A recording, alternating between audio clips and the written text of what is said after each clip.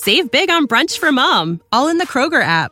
Get 16-ounce packs of flavorful Angus 90% lean ground sirloin for $4.99 each with a digital coupon. Then buy 2, get 2 free on 12 packs of delicious Coca-Cola, Pepsi, or 7-Up, all with your card. Shop these deals at your local Kroger today, or tap the screen now to download the Kroger app to save big today. Kroger, fresh for everyone. Prices and product availability subject to change. Restrictions apply. See site for details. Welcome to All the Wiser. I'm Kimmy Culp. All the Wiser is a one-for-one podcast. For every inspiring interview you hear, we donate $2,000 to charities around the world. I believe in the power of storytelling to inspire us all to think differently about the world around us. So, I have combed the country for some of the most jaw-dropping stories you have ever heard. People who have been to the brink and back, stories of survival against all odds, and whose lives have been changed in unthinkable ways. If you listened to last week's episode with Steve Gleason, today is part 2. Today, I sit down with Steve's wife, my college roommate, and one of my all-time favorite people, Michelle Varisco. As always, she is raw, she is vulnerable, and never fails to make me laugh. Michelle talks about the day her husband was diagnosed with ALS and given 2 to 5 years to live. Less than a month later, she finds out she is pregnant with their first baby. We dive into what it's really like to care for your newborn baby and a husband who can no longer care for himself. We also talk about the realities of living under the spotlight, how the depths of her pain inspired her work as an artist, and what it's like to sit in a packed theater at Sundance watching a film about your life. Literally 500 people watching you give birth to your baby. So, here is today's interview with Michelle. I know you will fall in love with her. Everyone does. Welcome, Michelle, and thank you for being here on All the Wiser. Michelle and I have been friends for 25 years. We met in college, and we are currently in New Orleans, cuddled up on a couch, which feels very fitting.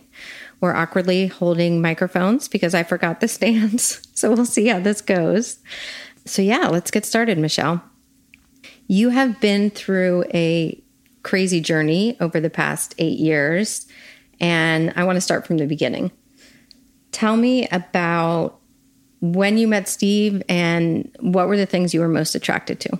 I met Steve in 2004 at the New Orleans Jazz Fest, which is a music festival here in New Orleans. And the minute he walked into the Jazz Fest and I met him, I thought he was probably the cutest guy I've seen ever, or at least in that year.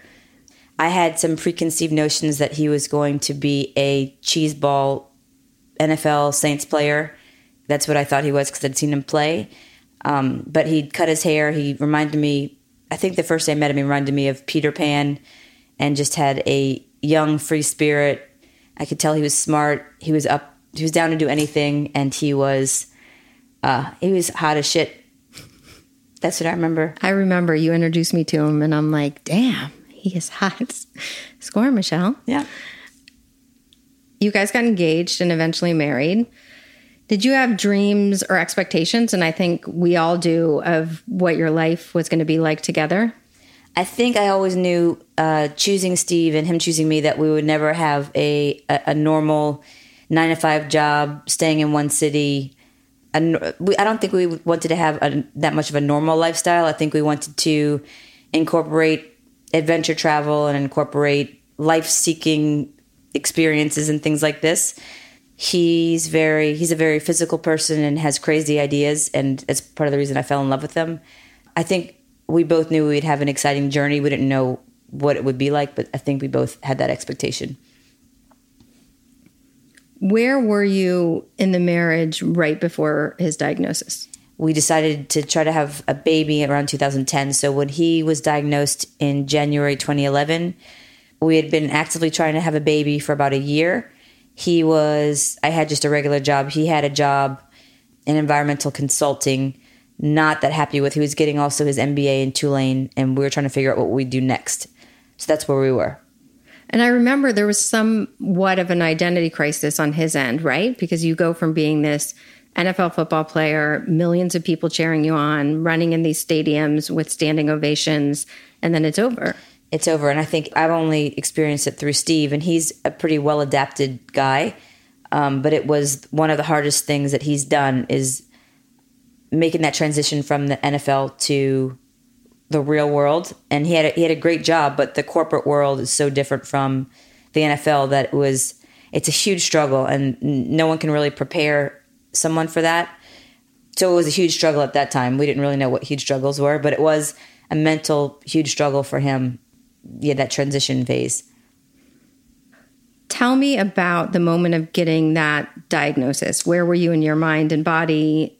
Walk me through that. So we had actually been, I think, 2 doctors before that had pretty much given us the diagnosis, and we just didn't believe them. So it was kind of like at this time we were trying to find a doctor that would not give us the diagnosis. But the final diagnosis, this is the one that we finally listened to, was we were in the Cedars-Sinai Forbes Institute in San Francisco. It was January 5th. We'd just taken a road trip from LA to San Francisco. And I guess by the time we got the diagnosis, we probably both in our gut knew that it was real, but we just didn't want to believe it. But at this point, we actually believed it. It was he and his mom and me in the room. And even at that time, I think I believed he got it, but I didn't believe that it would really affect him like everyone else, because he was such a, physical superhero and mental superhero. So, they told us, we asked how many people have beaten the disease, and the doctor, I remember, said, I think 5 people have beaten the disease. And so I was confident that Steve would be one of those. And so I think partly numb, but partly just I just didn't believe that it was real. That's where I was. I just, fine, he has it, but what are we going to do to beat it? Even though it's a terminal disease that with no cure. I just didn't think it was real. I remember you telling me, because with Steve leaving the NFL and uncertainty about NBA and a job, and you were in New Orleans, and he sort of always have had these dreams of sort of living a more nomadic life, and that this diagnosis in a weird way brought you together because you were completely aligned and unified and same goal and same hope every day. Right. We were at a rough point right before I got diagnosis, because I was kind of ready to settle down with a family, and he had not really gotten to, with the NFL, he goes right to the NFL and hasn't had, I got to kind of play around for a little while and then get a job. He really, even though NFL is kind of playing around, you get long summers and stuff, but again, as I said, it's a hard transition phase. So we were 28, and he hadn't really gone and messed around and done anything. So at this point, he wanted to go live on a farm or go whitewater raft instructing. And for me, it was like, well, I've already had that time. Now I want to settle down and have a kid. And he wanted to be in the Northwest. I wanted to be in New Orleans. So we weren't matching up we weren't unified at this point. But on January 5th, 2011, we became instantly unified in knowing that we are going to work together to get through this. I don't know whether he's going to get a cure or we're going to work together to, live with this successfully or whatever, and New Orleans is the place where we had the most support. So these decisions were made for us, and we were at once unified. Totally right. You mentioned something to me early on, unless I'm making it up in my head. I do that sometimes.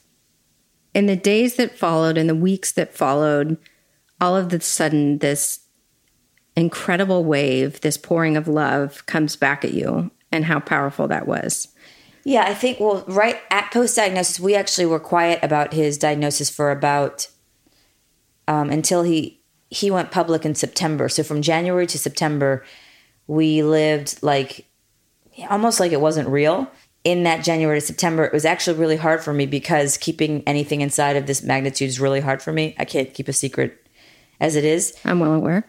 So it was really, what you're talking about is when he did come out in public, and he announced it to the world in an article, and our close friends knew, but a broader span of people found out then. And yeah, the support was overwhelming. People exactly from college, from grade school, people in the city of New Orleans just loved him and just gave so much love that it was like, it's almost ridiculous. It was overwhelming and endearing and a really special time almost.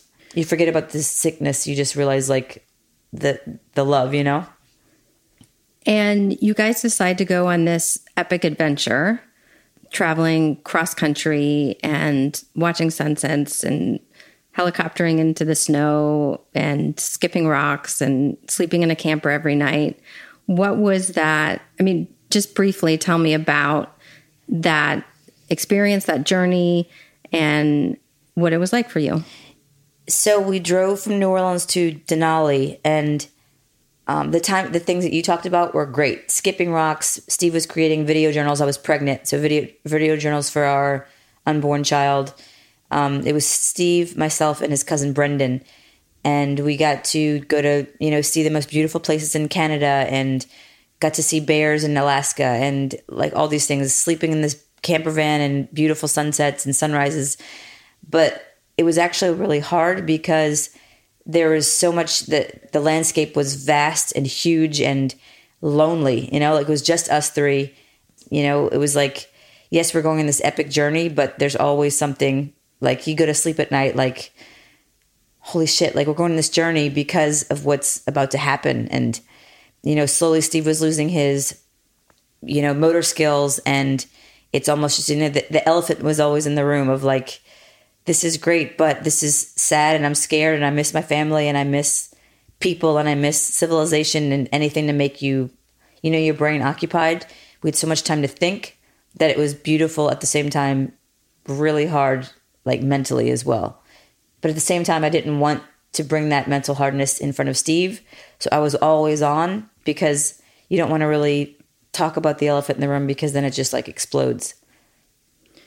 You were pregnant during this whole thing, sleeping in a camper. Yes, peeing 5 times a night in the freezing cold outside of, yes. I don't understand who I was. I would be complaining so much right now. Tell me how long after the diagnosis you guys decided to get pregnant. So we've been trying for a year, and then the next step was in vitro fertilization. And I think we had to talk about it, like, are we still going to go forward with this? You have a terminal disease. I'm going to be taking care of both of you. This is going to be hard on you. But we both talked about, we're not going to give up all of our hopes and dreams of a family because of this diagnosis. We decided we're still going to do it, and did in vitro when I was pregnant in February. So right then. And it worked. The in vitro worked. So he was diagnosed in January. We got pregnant in February. I know Steve deteriorated really quickly, including on that trip and when you got back, and was losing his ability to walk. He was losing his ability to eat and eventually to speak. At that point, if you can go back in time for us, what did a day in your life look like as you began to be a caretaker for your newborn baby, Rivers, and Steve at that time and space? So like I was talking about on the trip, it's like, I think what I did to be able to process what was happening was not to process it. So I'd rather than really think about what was going on, just do whatever was necessary to get through the day. So I wasn't really prepared to think about how sucky it was, because that just made me, I didn't want to go in like to a depressing like rabbit hole. So I can't even imagine doing it, but lack of sleep, I just kind of took care of a baby and took care of Steve and didn't even think that anything of it. I just did it, and the busier I was, the less I had to think about it. So I just did it. But what did taking care of Steve entail? He at first stopped being able to hold things. So I'd have to, feed him and brush his teeth, shave him, bathe him. So that's something I would do every day. Feed him smoothies, bathe him, shave him, wipe him, and then help him get into bed, help him get out of bed. Rivers came. It was also the job of making sure that they maintained a relationship. So it was making sure, if putting him in Steve's lap and watching him, or, showing Steve all the things Rivers was doing. And I remember as Steve got heavier to move and to carry, it was going to a neighbor, calling someone saying, I can't get him in bed. Can you come over? Sometimes we try to get him out of bed and it would take us an hour. I'd be pulling him up, trying to put him on his walker, and then he'd fall back down. And in the beginning, it's kind of funny. But, after a while, we're trying to get somewhere in 10 minutes and it would be 2 hours late because I can't get him out of the bed. It was like, this is not making sense. Sometimes he'd fall on the ground and I'd have to call our neighbor to be like, please just come help me get him up. And this is all of this in conjunction with the baby crying in the background. Yes. And sleeping and feeding. And you can almost see it in A Theory of Everything. There's similar things that happen to her in the movie. And in Gleason. Everyone tune in. Amazon Prime. Free. Steve's profile at this time, he's going more and more public. HBO, NBC, all the media sort of picking up on this story of this heroic athlete who's now in this heroic battle with ALS. And certainly in the city of New Orleans, become somewhat of a public figure. And I remember you saying, it's like I go to Whole Foods and I'm in the produce aisle and some woman comes up to me and grabs my hand and says, you're such a saint, you're amazing. And you really struggled with that. Why? So yeah, I struggled a lot with the celebrity of it all because it's just a crazy thing to be a celebrity somewhere and then be at home. And Steve said it's a juxtaposition, like celebrity in public and then at home be dealing with, pooping in pants or like just like a complete, at times, hellhole, So like the celebrity of it always kind of drove me crazy. And then me being a saint, it's hard because I know that's what someone sees of me, but I know the thoughts I have and the struggles I have and how hard it was doing it and being positive and not wanting more and not feeling depressed and all these feelings that I was going through. I don't feel like it was saintly. I feel like I was, bad. It was like I wanted to do it better, and I'd see around me that there's certain people that were doing more for their spouses, and I was comparing myself with them. And being called a saint is just something that is just not true of me. I'm not a saint. I'm a regular person who's struggling with something that's sometimes I can't even deal with, and that's not saintly. Yeah, I get that. I don't like it. It sets a bar. It puts pressure on me to be a saint, and I don't want to be a saint. I'd much rather misbehave and complain. Michelle, you're such a saint. Let's move on to the next question, but I think you're a saint. So going back to the Raising profile and the media coverage, Super Bowl commercial, people are incredibly drawn to Steve and drawn to your story. Why do you think people are? What do you think they're getting from it in a sense? I mean, in one way, I think people, this is kind of morbid and dark, but I think a lot of times it's like it's interesting. Steve is an interesting human, like living, not being able to talk, eat, breathe, move. Yeah, I think the whole thing's interesting. I think people relate to me. Well, the morbid thing is like, I think a lot of people are like, thank God that's not me. Like I think things are bad for me, but they could be that bad, And like, I make jokes about it with some friends sometimes, just like with his celebrity, we've got great access to places and get to meet amazing people. And we have a ton of people who care and love us and like care staff, like the people around us are amazing. But what we mentally have to go through is hell. Speaking of privacy, beyond Whole Foods, somewhere along the way, Steve makes this decision to document his life, or at the time was for your unborn child, Rivers. And basically, two young aspiring film students or aspiring filmmakers, Ty and David, move into your house and are pretty much filming every day of your life. There's like GoPros strapped around. There's cameras on you. They're in the delivery room. Literally everywhere you went, there was a camera. Rivers is having a temper tantrum. You and Steve are in a tense moment. The access they had to your life was extraordinary. I've never seen anything like it. What was it like having cameras on you nonstop? So in the beginning, it was actually exciting. So when they first came on, and again, when Rivers was born, Steve still had enough mobility and he also could speak. I didn't realize it would be a documentary and that millions or thousands or how many people have watched it would be watching it. I thought maybe it was going to just be like a 30 for 30 or something that's not that big of a deal. So we let them get super intimate and private. And at that time, times were hard, but they weren't really that hard. It was almost like it was more fun. And then we developed a relationship with them. Like it started getting harder physically, mentally for me. And they'd already, been like my brothers, been part of the family. So I was very comfortable with them and they knew their limits and they helped me with Steve and they helped me with Rivers. And at that point I was like, if you want to film this, I really don't care. You do anything you want as long as you help me with them. And they were taking on caretaking. I mean, they would take on a night of caretaking so you could sleep. They would take a 2 a.m. shift, which was like, it was like the most amazing thing that I didn't have to wake up at that 2 a.m. shift because Ty would stay up late doing whatever they did, eating fast food. So yeah, I mean, the love that I had for them, I was closer to them at this point than almost anyone because they really understood and got what I was actually going through. Whereas everybody else would like to come visit and then leave. And then I wouldn't say they judged me, but they just had no clue what it was really like living with someone with ALS.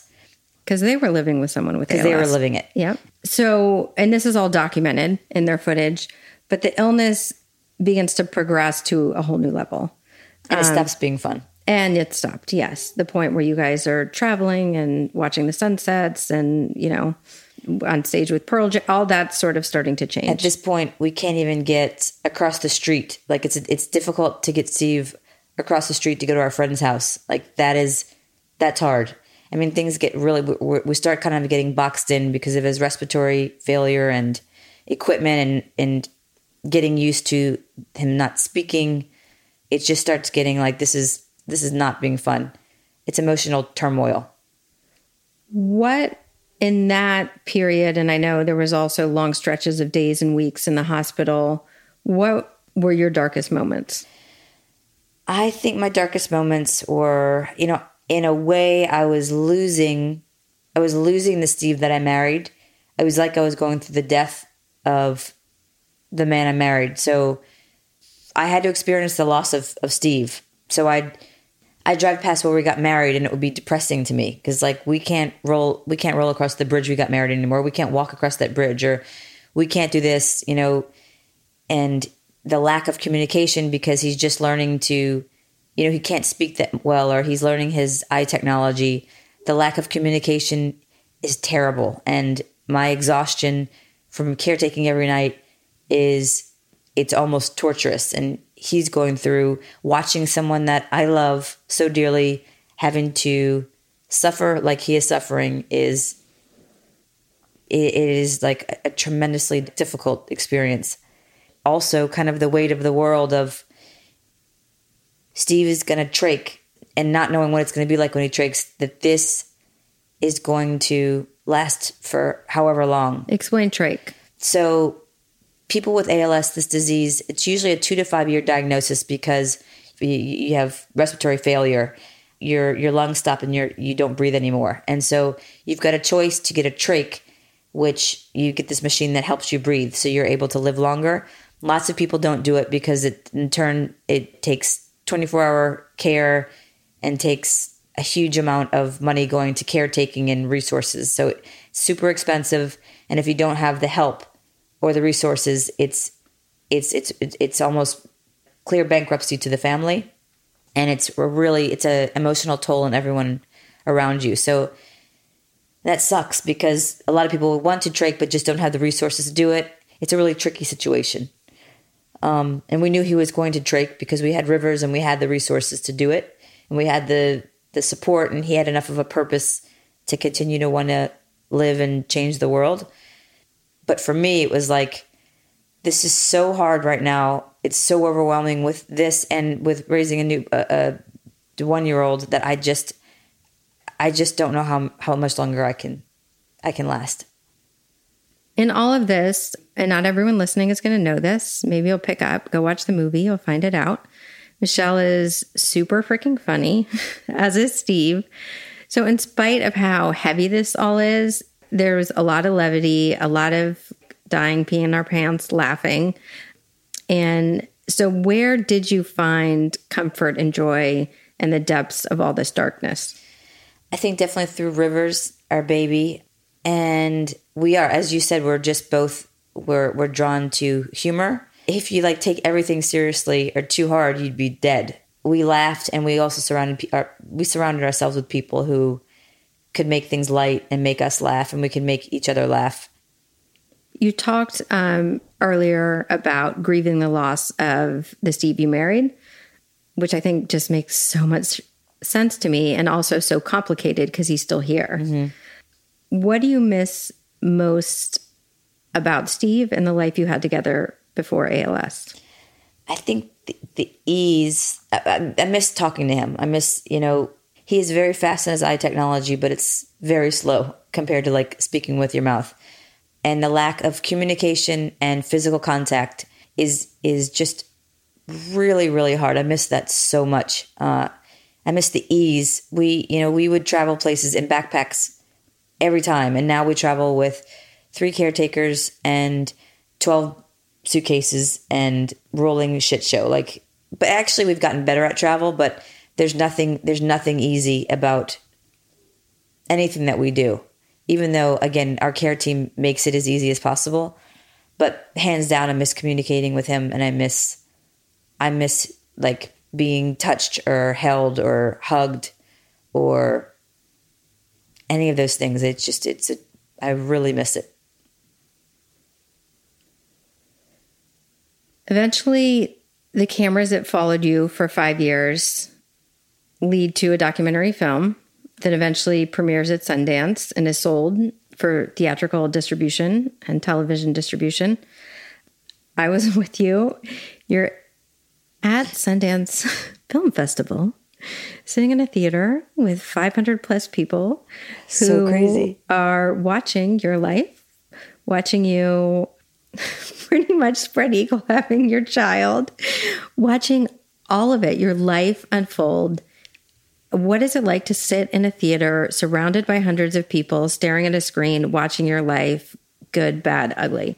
I think I was bright white. I could not believe that it was hard enough to watch this with like a few people in the room, but this was crazy. I mean, yeah, like this room of 500 people was watching me give birth, and like all the parts of the movie that like I'm insecure about, it would just like, I think I had my fingernails like digging in my palms of just like embarrassment and nervous that they'd like it and like approve almost. But I'm like, I'm not acting. This is our real life. And then watching Steve go through what he has to go through, like it was the most surreal out of body experience ever. So after the film, and then, so that was one screening. There was countless on and on and on at different film festivals, right, at different openings and cities. But often we would be walking out and there would be a line primarily of women, literally like 15 deep, waiting to talk to you after they've just seen this film. A lot of them were caregivers, and they were so drawn to you and had just, witnessed your journey as a caretaker. What do you think the underbelly of caretaking is, and what advice would you give yourself if you went back in time specific to that? Yeah, caregivers are drawn to, they were so drawn to this because Steve and I both made a deal. Like, if we are going to do this movie, we're not going to sugarcoat it, and I was like, I'm not interested in doing this if it's going to be like a Lifetime special on Steve Gleason and inspiration. Like, that is not something I'm interested in at all. And Steve either really, but I wanted to show how incredibly difficult caretaking is. It would be like a lie to make this sugarcoated, especially for people who are caregiving, and not to make it look how truthfully hard it is, because it is that hard, because you're always comparing yourself, at least for me, to the sick person. So it's like, I want to complain about being tired, but I don't really want to complain about it because Steve can't move. And I want to complain about taking care of Rivers, but I can't really complain about it because Steve can't even hold Rivers. So it's always this underlying, and I'm sure people who are taking care of people with cancer or parents or kids, anyone, I think people go through, I guess maybe that's a little bit of like a survivor's guilt. you're not able to really feel or express your feelings because there's someone who is hurting so much more than you. And it's just an unfair thing. And I also think as a caregiver, not caregiving as much as you want to is like quitting, or it shows that you're, not strong, or like you're not able to do something.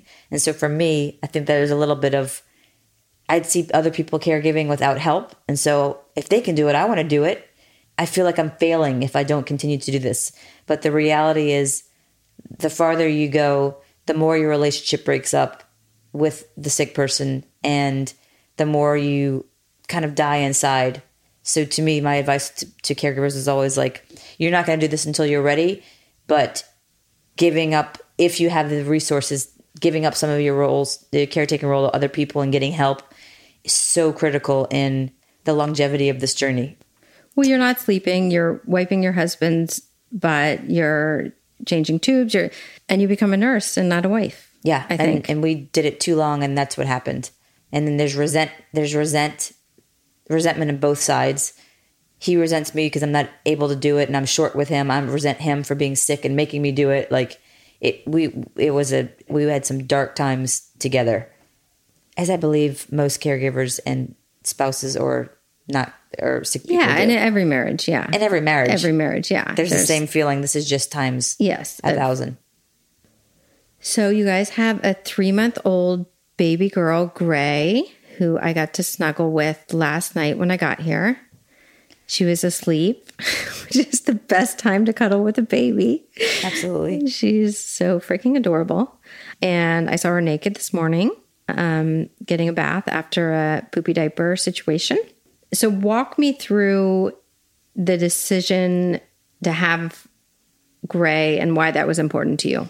I think for Steve and I both, hands down, the reason we did this was to provide a sibling to Rivers. At least we did in vitro with Rivers, and we had, for people who don't understand in vitro, we had 3 embryos. We used 2 embryos to produce Rivers. One of them didn't work, and then we had 1 left. And so I turned 40, and I knew I didn't want to do this past 40. And I wanted to look Rivers in the face when he got older and say, I did everything I could to give you a sibling, because they're that important to me. As I've said before, my 2 brothers are my best friends. Steve's close with his brother. And I think going through the journey, Rivers will really benefit from having a sibling. And so we're like, let's just do this. And I don't know if this is going to work. It probably won't. I'm 40. This embryo has been frozen for 7 years, but we're going to do this. And it just happened to work. It was one of the easiest. It was a super easy pregnancy, very easy birth. And now we have this baby girl, and who Rivers adores so much. And we know it's the right decision for him because he is in love with her. He was proud of her. He's said things like, now I don't have to go through this. Like, he doesn't say I have to go through this alone, but now I won't be alone. And this is what I've always wanted. And these kind of things that we didn't even know. And I think she is lucky to have him as a brother. I think we're both really excited, even though she's super high maintenance. Aren't they all? And I'm really glad that you explained the in vitro. I was talking to our friend Sarah, and I'm like, okay, I'm interviewing Michelle, and what should I ask? And she's like, well, I can tell you the question that everyone asked me. How'd they have that baby? That is how... It's like jokes of like the birds and the bees with Rivers. We're going to teach him how people have babies. And we're going to be like, well, we made you and Gray in a petri dish. So technically you can be a virgin for the rest of your life and still have kids. What have you learned about yourself that you didn't know before? I learned that I have a certain amount of patience, but it's worn thin. I've learned that I'm probably stronger than I thought I was. I think when I was young, I don't think that I could have gone through this and dealt with it. But I learned that there's no other choice. So I think for anyone being in the situation, that this is what you do. I learned about how to deal with guilt and shame. I had a really hard time with both of those things, and I think I'm learning to get past them and own decisions I've made and feelings I've had, actions I've taken, owning them and being okay with them, with feeling less guilt and shame, which I think is really powerful. Where do you want to be 10 years from now? I do. I think 10 years from now, as I said, I still do have a nice amount of pain every day. And in 10 years, I'd like to grow out of this pain, let's say. I'd like to wake up and be able to experience all the highs and lows of life without the underlying sense of pain that I have in a certain aspect of my life. All right, I'm not going to end this without talking about your art. So I'm going to tee it up. It's one of my favorite stories. So in the film, Gleason on Amazon Prime, part of the narrative in the film is about Michelle's art. And it all started, which is captured, of her sort of in the hospital for endless days and beginning to doodle, which she's done since I have known her. It sort of emerges into these absolutely beautiful sketches with color pencils. Would you call them sketches? Yeah. Yeah. And they're gorgeous. It's beautiful art that she's creating sort of in the depths of her pain and in these long stretches of moments of quiet in the walls of the hospital. And that becomes part of the story because it's part of her emotional release. So we're going to Sundance.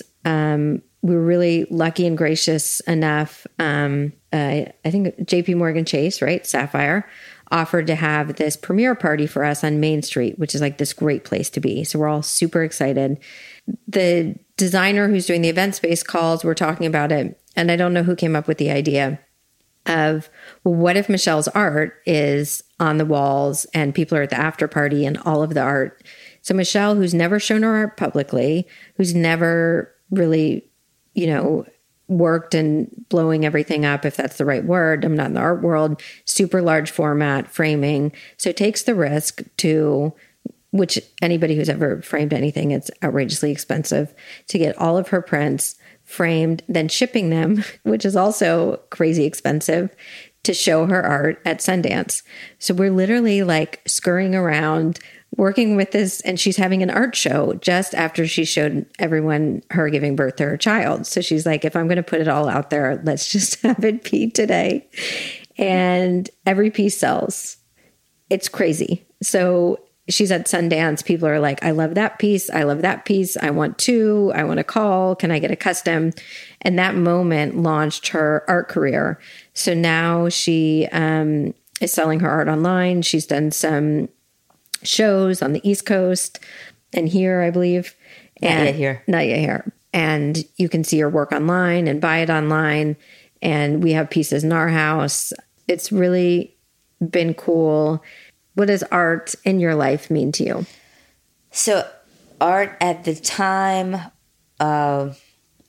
it started was such a great emotional release because you have all these I had all these crazy thoughts in my head. Like going back to Denali, like there's so much time and space to have these crazy, to fill my head with how long Steve going to be here? When's he going to get sick again? Just all the stuff that I'd fill my head with. And when I draw, all I focused on is these little doodles of what colors to put in these doodles and drawings. And all of a sudden I would make these drawings and then I'd be like, this is kind of cool looking. And then I'd try to get approval from it. And people seemed to genuinely that is pretty cool. And then I kept drawing. And then my drawings would start getting tighter. And it was almost like this, I was drawing like a language that I didn't even know what it meant, but it was coming directly from all the emotional pain that I was having or euphoria of rivers or whatever feelings that I was having at the time. And I would just if I was struggling, I would just literally get this drawing and start drawing. And it was such a good, it's amazing. It was a life changer. It was such a good release. And then afterwards I was creating something beautiful, which is just art is and I didn't do well in art in high school. I would love it. I like art, but I'm just not artistic. People don't know what I'm drawing in Pictionary, but whatever comes out of me from when I'm doing these drawings, for some reason, looks really, really cool. So now it's time for something I call rapid fire. Favorite food? Pizza. Favorite band? Radiohead and Pearl Jam. Favorite curse word? Fuck. Favorite sound? Right now, I like when Gray coos the baby. Favorite weapon, because I know you are weird and collect bows and arrows. I think I like my samurai sword. Favorite friend who was crazy enough to make a movie about your life that pretty much showed your vagina to the world. Scott Vegeta. I mean, Kimmy Davidson. Culp. Second try. She got it. I'll take it. All right, Michelle. Well, since you're such a big fan of social media, where can we find you? At M. Varisco on Instagram. I think that's right. Yeah. I'll double check it and record it at the end for you. And more importantly, where can people go to check out your art? MichelleRayVarisco.com. All right. Thanks, Mish. Thanks, Kimmy. That was great. I love you very much. I love you. All right. Bye. Bye. Today's interview with Michelle supports Team Gleason. Team Gleason is creating a global conversation about ALS as they work towards finding a solution and a cure. While they're at it, they're providing leading-edge technology to ALS patients around the world. My favorite example is speech devices. Literally, this gives voice to the voiceless. Someone who could no longer speak suddenly has an ability to read books to their child, share a story with a friend, or simply say, I love you. Pretty cool, right? Thank you for listening to today's episode. And if you liked what you heard, please share it with a friend. And don't forget to rate, review, and subscribe to All the Wiser podcast. Have a great day. Save big on brunch for mom, all in the Kroger app. Get 16-ounce packs of flavorful Angus 90% lean ground sirloin for $4.99 each with a digital coupon. Then buy 2, get 2 free on 12 packs of delicious Coca-Cola, Pepsi, or 7-Up, all with your card. Shop these deals at your local Kroger today, or tap the screen now to download the Kroger app to save big today. Kroger, fresh for everyone. Prices and product availability subject to change. Restrictions apply. See site for details.